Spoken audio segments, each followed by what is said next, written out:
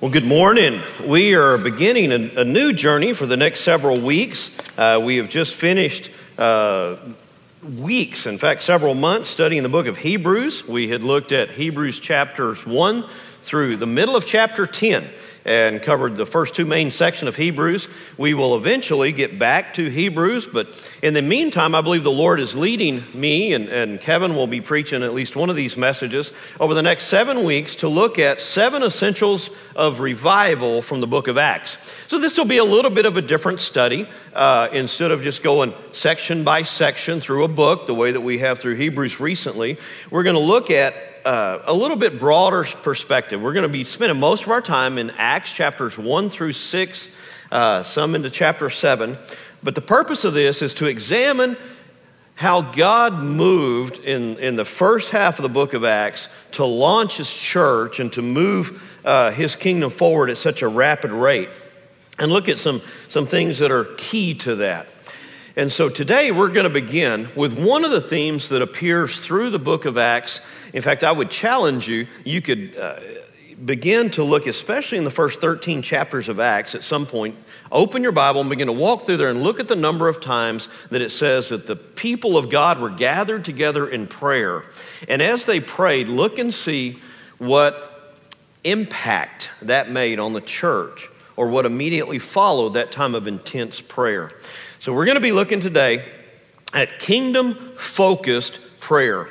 There has been no recorded great movement of God in the church age that was not preceded by a time of people humbling themselves before God and praying.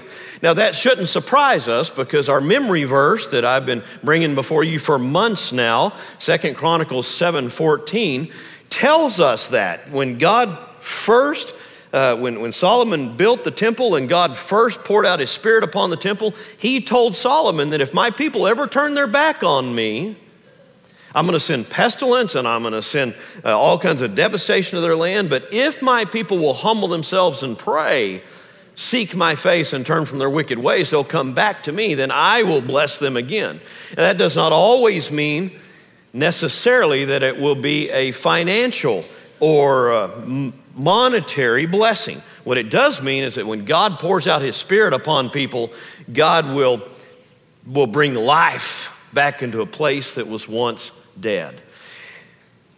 One of the greatest examples of this comes from the great prayer awakening of 1857 and 58.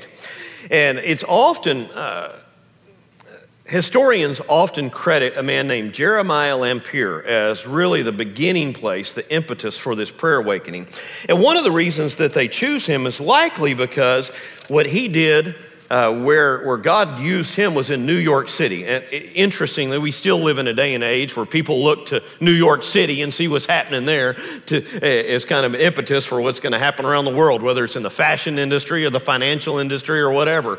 Jeremiah Lampier, though, on September the 23rd of 1857, has had a burden for his city. He was a businessman, and he realized that many of his businessmen had gone far away from the Lord, and they were cold. And he recognized that many of them at that time, they would take a 1-hour lunch for rest and recuperation. They'd eat lunch between 12 and 1 o'clock. So on that day, he felt like the Lord laid on his heart to begin a prayer meeting for businessmen in the financial district of downtown New York. And so he set it out. He was going to be for 1 hour, 12 to 1. They would actually, he gave us some structure. They'd begin with a song at 11:55, regardless of what else was going on. They would have another hymn, at 12:55, and that way they would know that they were going to get out and be able to go back to their business on time. And so for 1 hour, they would open this church. It wasn't in the auditorium. It was in an adjacent room. Open that room up for prayer. And he advertised it, put the word out. And the first day, when he got there at noon to get started praying, he was by himself. But people began to trickle in, and he structured it in such a way that they could come for 5 minutes, 10 minutes, or they could come for the whole hour. And by the end of that first day, there were 6 people praying. God began to move through that little prayer meeting until literally hundreds and hundreds would gather every Wednesday afternoon from 12 to 1 and pray. as I said, historians credit Jeremiah Lamphere with the beginning of that great prayer awakening. But what historians have begun to understand as more research has come out is that at the same time that God put that prayer movement on the heart of Jeremiah Lamphere, he also had put it on the heart of businessmen and pastors and leaders all across the nation. And so stories begin to come in that somebody had started it in Boston a few weeks earlier, and somebody had started it in the Midwest in Chicago a few weeks before that. And what began to happen as people began to pray, there was this great movement of God, this groundswell of movement, and the stories go on and on and on. We don't have time for all of it, but Connecticut, Massachusetts begin to break out in revival. The Midwest begin to break out in revival. Cincinnati, Cleveland, Louisville, Indianapolis, Detroit, Chicago, St. Louis. In 2 months in the state of Ohio, 200 towns recorded 12,000 new professions of faith in a 2-month period. And revival broke out and exploded all across the nation. And it began with people gathering in their churches to pray. A recognition that what we can't do, God can. So I want to look at Acts, and we're going to do, like I said, we're going to do this a little bit different. So I want to begin with the characteristic of their prayer. We're going to look at a few characteristics, and then I want to take a little bit longer section and look at the content of their prayer. And so when you open the book of Acts and you begin to read through the book of Acts, one of the first places in Acts chapter 1, you see Jesus meeting with his disciples right before he's going to ascend to heaven. And after he instructs them and he tells them, you remain here in Jerusalem until I tell you, or until you know it's time to leave. And then Jesus is taken up into heaven. In Acts chapter 1, verse 14, you see this short sentence.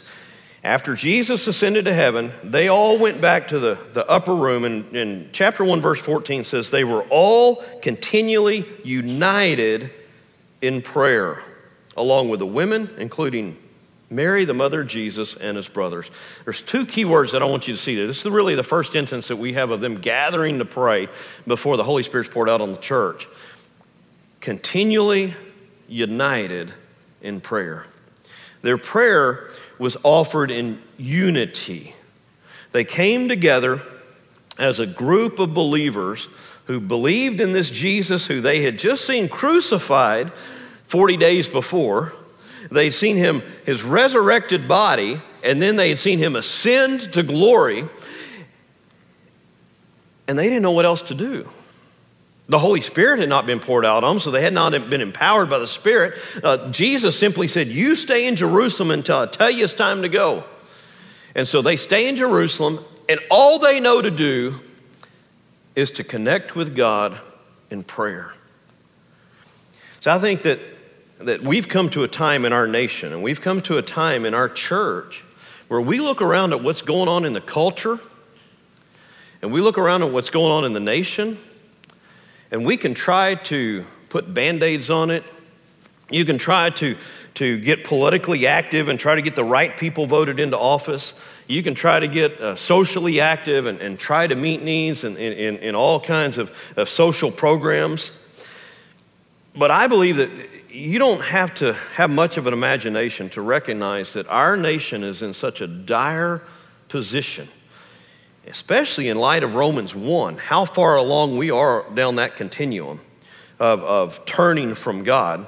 And one of these days, we'll go back and we'll walk through Romans 1 and look at that continuum again, because I really think that you can look at decades, 1950s and 60s, 1970s, 1980s, and you can see a continuum of when people begin to trust in material goods as the nation became wealthy, and they begin to put their faith in the material things and not in God. And then that led our nation to begin to be a people who would worship the creator or the creature instead of the creator. And so we begin to care more about baby seals and baby birds and those kind of things than we did about human beings, to the point where right now you could go to prison for years for crushing an eagle's egg, but you abort a baby and you're patted on the back and told how brave you are. And that began to really take root in the 70s. And then in the 1980s, it began to accelerate with a turning away from God. And you just see it begin to work itself out. And God says, when you do that, when you turn your back on me and you walk away from me and you continue to do that, there's going to come a point where I'm going to turn you over to your sin. And that's why I say when I look at Romans 1, we are so far down that continuum. One of the pieces of evidence of that is confusion of gender is going to become rapid. Your men are going to quit pursuing women, they're going to start pursuing other men, and your women are going to do the same thing. And that is the wrath of God poured out on a nation. That's the wrath of God poured out on a people. And over the last 30 years, how far have we gone down that continuum? And so we're at a place now where it almost seems hopeless. And we don't know what to do. I would suggest that that's not a whole lot different than where these disciples were. There's one thing that they knew at this point, that Jesus rose from the grave, but he was no longer with them. He'd ascended to heaven. He told us to stay in Jerusalem. Now what are we going to do? You know what we're going to do? We're going to stay in Jerusalem and we're going to pray. We're going to connect to him. We're going to he's not here. We can't see him. We can't talk to him. So we're going to connect to him in united prayer. And so that's all that his people knew to do was pray. I believe, church, that that's where we are in our nation. If we don't humbly pray and seek God, we will never get to see him move. Second, look at Acts chapter 2, verse 42.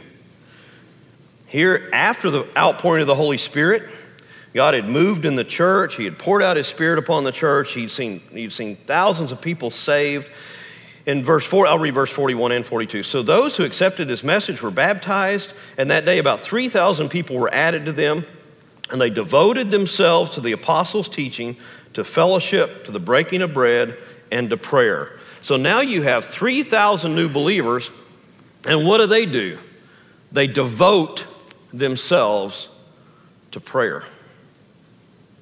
They devote themselves to learning, to fellowshipping, to the breaking of bread, and they devote themselves to prayer.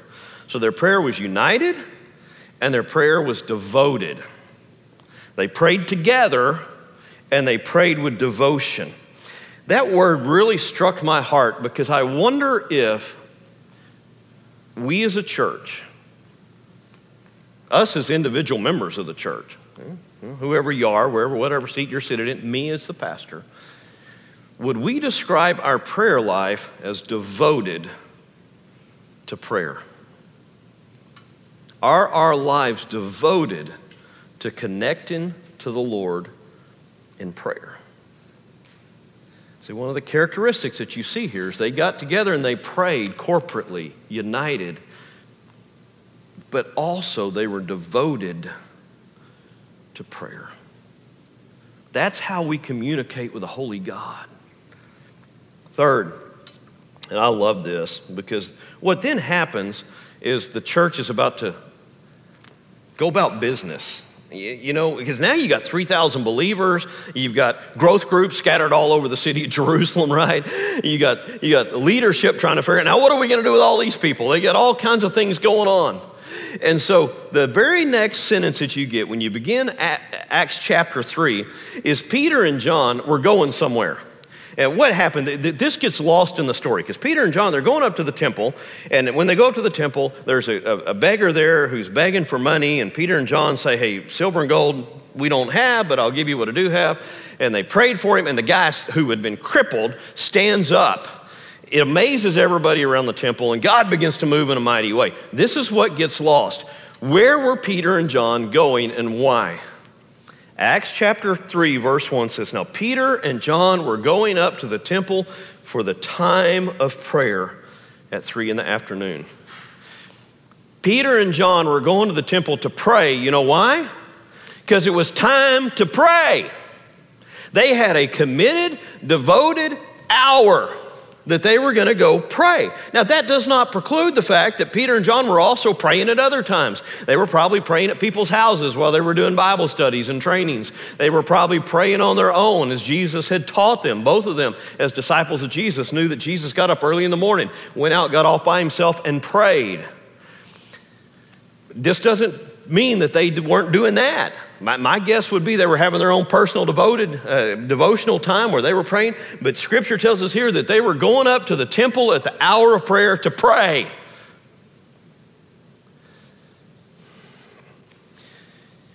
One of the probably most dangerous things that we have lost in the church is a sense of devotion to a time of prayer.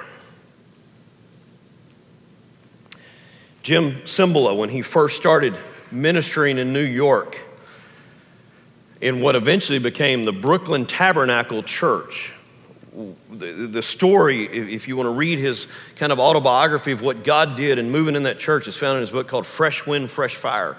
One of the things that stands out to me is early in his ministry there, when there were just a handful of people that were meeting, probably no more than 20, he had a visitor had come and visited the church that morning, and Cymbala was not a trained pastor. He hadn't been to seminary. He was a basketball coach when his father-in-law asked him to come take on this little church. And this guy shows up, and he asked the man if he would stand up and speak from the pulpit, and the man stands up, and of course it's a very small group of people, and he said, he told the congregation, he said, the key to God moving in this church is going to be prayer. He said, you'll know how popular your church is by who shows up on Sunday morning. You'll know how popular your pastor is by who comes back on Sunday evening to hear him. You'll know how popular Jesus is among your people by who shows up at prayer meeting.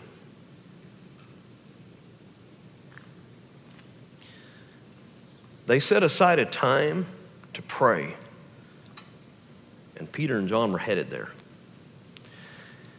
I believe that if God is going to bring revival and his Spirit is going to move in our nation again, we're going to see his people corporately devoted, united in seeking him with all their heart. They're going to set aside a time, they're going to pray at that time, and they're going to pray every chance they get. Because folks, our nation is in a position, our culture is in a position that unless people turn back to God with a hungry heart, we won't see a change. You can gather crowds. Churches can still gather crowds if you tickle ears and give people what they want. God's not interested in gatherings of crowds. God's interested in disciples who are hungry to follow after him. I want to spend the rest of the time looking at what is really the first full prayer that we have from the early church. And let me give you the context of it, and I've just simply entitled this point, The Content of Kingdom-Focused Prayer. What does it mean when we gather to pray? And there's several places we could have looked here. We could have looked at the Lord's model prayer that Jesus gives us. But because we're in the book of Acts, I wanted to look at this first prayer that's recorded in the book of Acts. And what was going on here? Peter and John, what we were talking about, they were going up to the temple to pray, and they met with this guy. God healed this guy through him. And their crowds gathered, and so they started preaching in the name of Jesus. Well, that got all of the leaders of Jerusalem stirred up. They got mad at them, so they arrested them. And they brought them before the leadership, and the leadership, talks to them a little bit and throws them in jail, and then lets them back out of jail and talks to them again.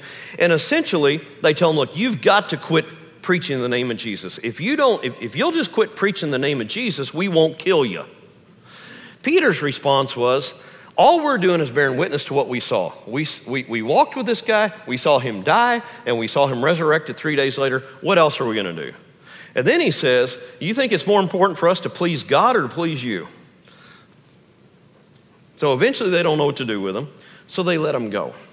With the threat on their life that we're going to let you go, but if you keep preaching in Jesus' name, we're going to seek you out and we're going to kill you.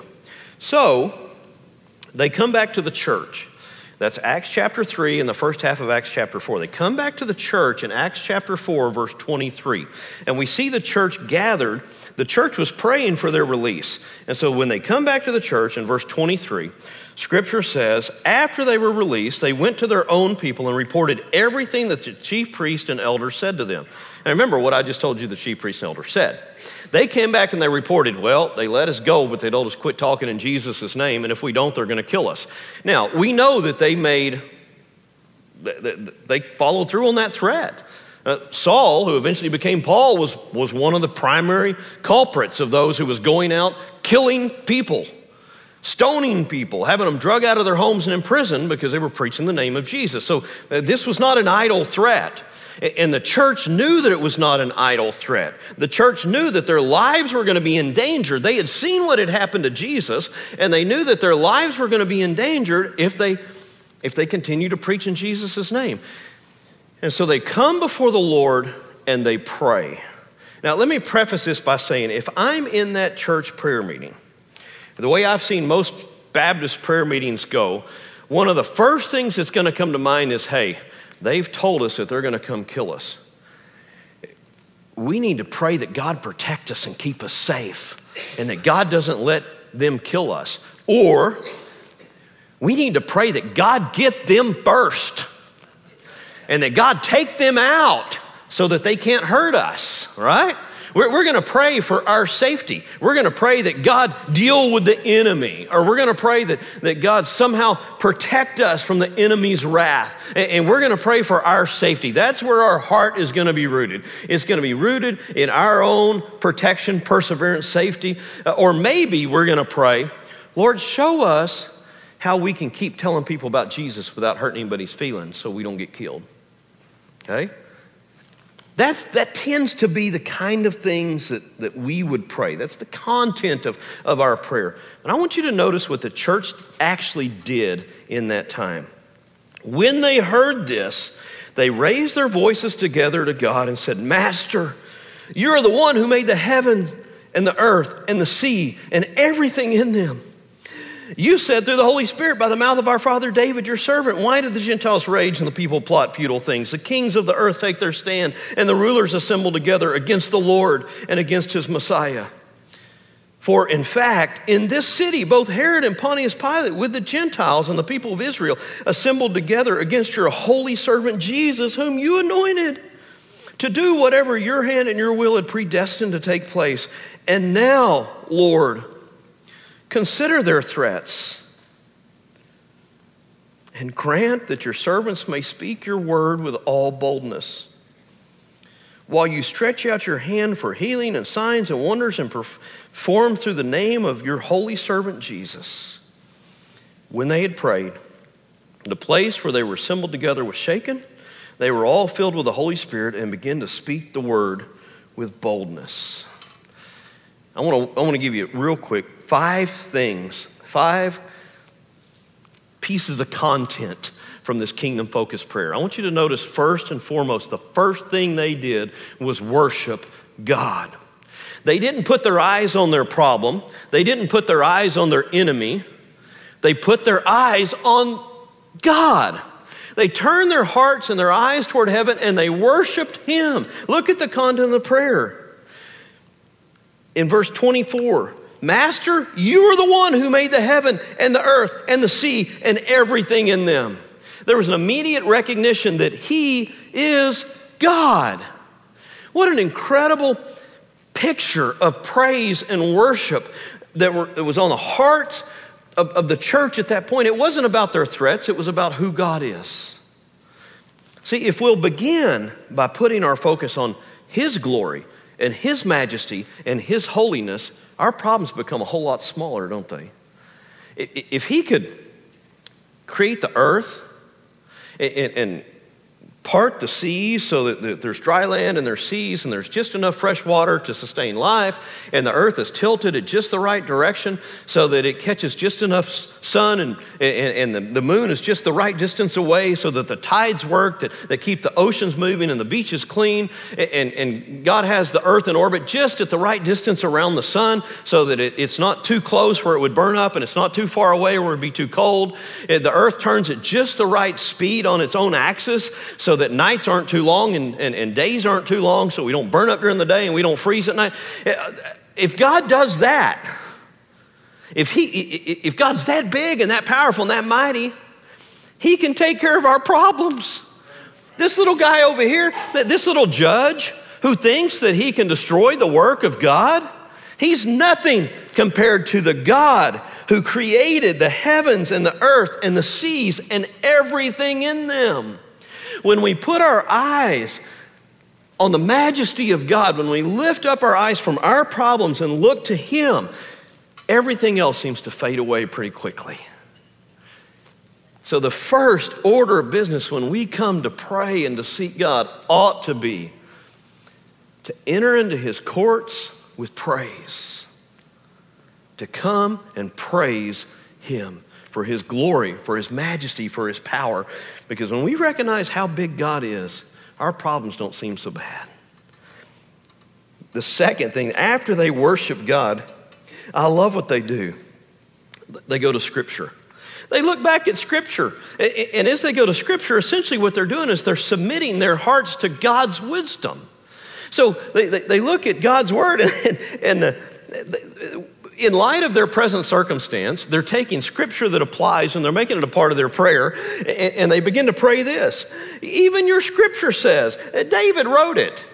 1,000 years ago, David wrote this down. He asked the question, why did the Gentiles rage and the peoples plot futile things? The kings of earth take their stand. The rulers assemble together against the Lord and against his Messiah. They said, you know what? This is nothing new to you, God. You knew about it 1,000 years ago. David even wrote it down that this was going to happen. He wrote down that the nations were going to rage against you and that they were going to rise up against the Messiah whom you sent. This is not a surprise. But what they did is they turned to God's word and they submitted their understanding to the word of God. It's what we have to do as God's people is to submit our hearts to God's hearts. You see it in the model prayer when Jesus tells us to pray, not my will, but your will be done. We submit our hearts, our will, to his will and his word. Third, they submitted to his plan. Look at verse 27. For in fact, in this city, Herod and Pontius Pilate with the Gentiles and people of Israel assembled together against your holy servant Jesus, whom you anointed, to do whatever your hand and your will had predestined to take place. There's a recognition that God's plan was being worked out, and they were just a part of God's plan. And they submitted to God's plan. Instead of pressing against God's plan, they submitted to God's plan. Now, that's not easy to do. The Apostle Paul even struggled with it. You remember when the Holy Spirit met Paul on the road? In fact, Scripture says Jesus met him on the road, appeared to Paul, and he said, Paul, why are you kicking against the goads? Paul did not want to submit to the will of God, to God's plan. But eventually, he made the decision that he was better off submitting to God's plan than he was submitting to his own or following his own plan. Isaiah chapter 55, it tells us that God's words, God's thoughts are higher than our thoughts, and his ways are higher than our ways. And so it's incumbent upon us when we recognize that he is God to submit our lives and our hearts to him instead of raging against him.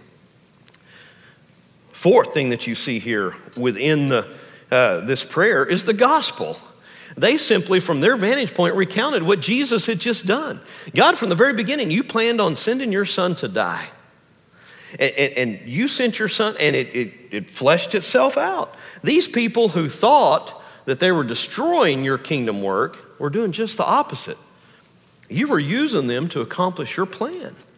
Such that the Lord's, there in verse 27 and 28 again, he says, to do whatever your hand and will had predestined to take place. They assembled together against Jesus to destroy Jesus. They sought to destroy your plan, and yet that was your plan all along. It was God's design that he would send his son to die on a cross so that we could have hope and have everlasting life. You imagine that. Before the very beginning of time, God set a plan in place. Knowing that we were going to rage against him, that we were going to spit in his face, metaphorically, that we were going to hate the direction that God wanted to move in our lives, that we were going to do whatever we could, knowing all of that, knowing that every single one of us at some point in our life was going to turn our backs on God. All of us were going to sin, knowing that God planned to send his son to die on a cross at the hands of sinful men so that we could have everlasting life. At the center of their prayer is a recognition of what God did for us through sending his son, Jesus. I want to pause there for just a moment because this is the core. These people who are gathered together in church and praying are part of that 3,000, or they're gathered in a home and praying, are part of 3,000 who had put their faith and trust in Christ. They had come to that recognition that they were sinners. You go back and read Acts chapter 2, and we're not reading all of the text here, but you go back and you read Acts chapter 2, and they recognize that they were sinners. When Peter began preaching his message, and so they cried out, "Oh, we're sinners, and we're doomed. What do we do?" And Peter said, "You simply have to put your trust in Jesus as your Lord and Savior and be baptized and follow after him." And so they did. They surrendered their hearts and their lives to Christ as their Savior and submitted their will to his will and began to follow after the Lord. And when they did that, they were born again. It's been heavy on my heart this week as I pray for God to move, that God move in the hearts of people that people that don't know Jesus, that have never taken that step of putting their faith in him, would come to faith in Christ and get it settled once and for all. One of the most incredible outpourings of that prayer awakening in 1957 and 58, or 1857 and 58, was literally hundreds of thousands of people came to faith in Christ. One of my favorite stories that came out of that was at one of the businessmen's prayer meetings in New York.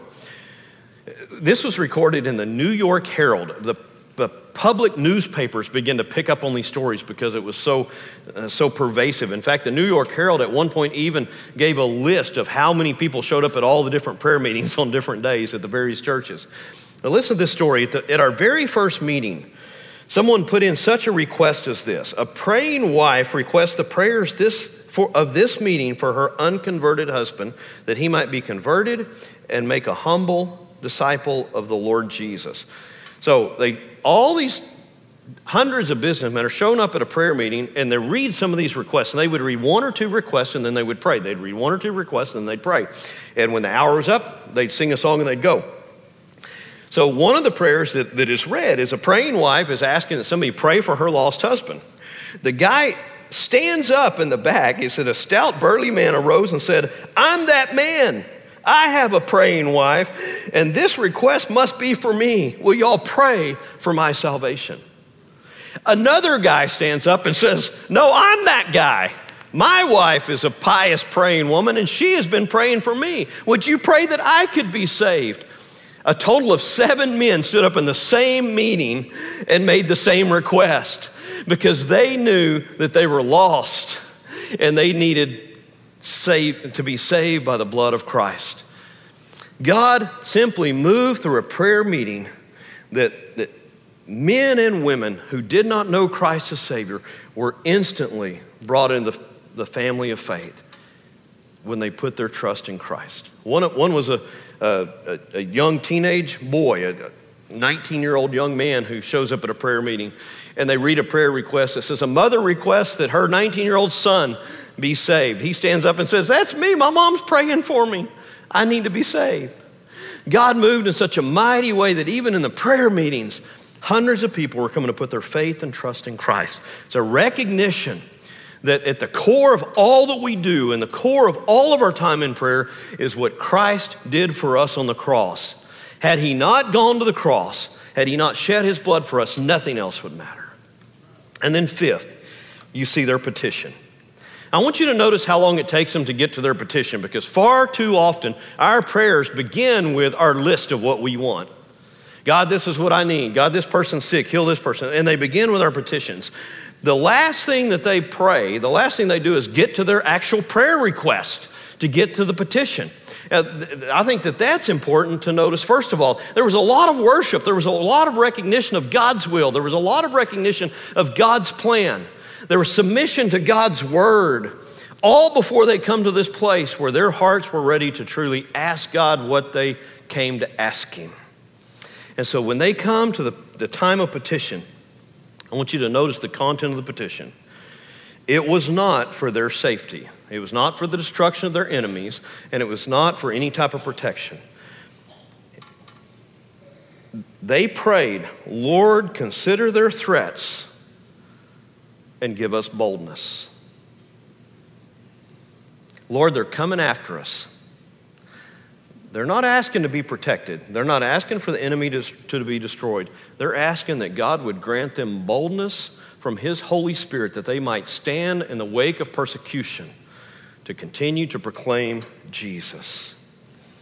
Lord, consider their threats and grant that your servants may speak your word with all boldness, while you stretch out your hand for healings and signs and wonders that are performed in the name of your holy servant, Jesus.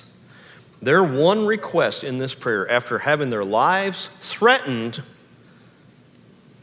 don't miss the connection here. Their lives were threatened if they kept preaching Jesus. So their prayer request was, Lord, give us boldness to keep preaching Jesus. You see that? Lord, don't let us shrink back. We know they want to kill us. We know they want to destroy us. We know that they hate all that we stand for. Give us boldness to do the very thing that they hate the most and just keep preaching Jesus. Keep proclaiming your word. Kingdom-focused prayer is not focused on my protection, my health, my wealth, my desires. Kingdom-focused prayer is focused on his kingdom. It's focused on his power, his word, his will, his good news, and fulfilling what he's called us to do. And in this particular case, their calling was to proclaim the word of God with boldness. Until we as God's people become corporately devoted to prayer, regularly devoted to seeking the Lord with all of our heart and seeking his kingdom purposes and not our kingdom purposes, I don't believe we'll ever see revival in our generation. But if his people will humble themselves and pray, turn our backs on our desires and what we want and look to him and ask God in all sincerity, his promise is that he will send revival. That's where our hearts have to be. We're going to have a time of response here in just a moment. I want to do two things. I want to call you to pray. I asked a tough question. It was a tough question that kind of cut at the core of my heart earlier. Is could my prayer life be described as devoted prayer? And if it's not, let that sink in. Am I devoted to the Lord in my prayer life? When I have opportunity to pray, do I seek him out with all of my heart? Not for my own benefit, but do I seek him out? So church, that's my request for you. Allow the Holy Spirit to examine your heart and ask yourself that question. Would you use that adjective to define my prayer life? And then second, I know it wasn't as straightforward as it often is, but the truth of the gospel is that if you don't know Christ as your personal Lord and Savior, if you've never come to that place where you put your full faith and trust in him, as these people did following the day of Pentecost, the scripture teaches that we will die in our sins and be forever separated from a holy God. God sent his son to die on a cross because we're all sinners, because we have all sinned against him. The scripture teaches us that the wages of sin is death. One sin is all it takes. And believe me, I've got a whole lot more than one to separate me from the presence of God.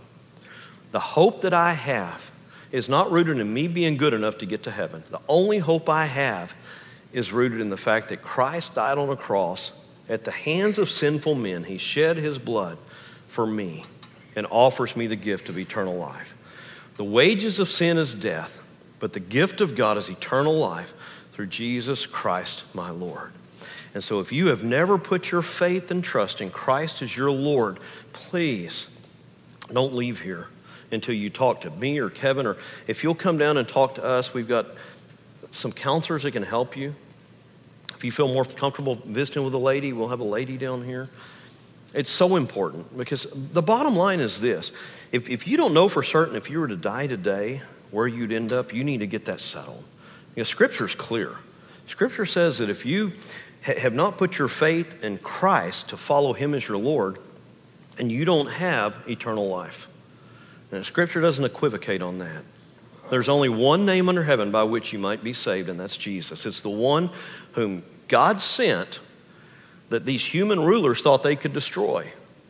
And yet, though they killed him, he rose again 3 days later, proven once and for all that he was victorious over death and the grave. So would you stand with me as Matthew comes to lead us? You may just need to come to the altar and pray. Folks, if we as a church don't learn to come and pray with all of our hearts devoted to God, we'll never see revival. Father, I pray that your Spirit would move in these moments. And if there's anybody in the hearing of this message, whether it be today or whether it's on the podcast later on, Lord, I pray that your Holy Spirit would convict us of our sin and draw us to you. If anyone has not put their full faith and trust in you as their Savior, they don't know for sure, Lord, I pray that they'd reach out, they would find you. Father, I also pray for us as your church. The promise of 2 Chronicles was given to your people. Father, we desperately need you. Our nation is way down that road that Romans 1 describes, and we need you, Lord. Pray that your Spirit would convict us of our slothfulness in prayer and that you draw us to you. We pray in Jesus' name.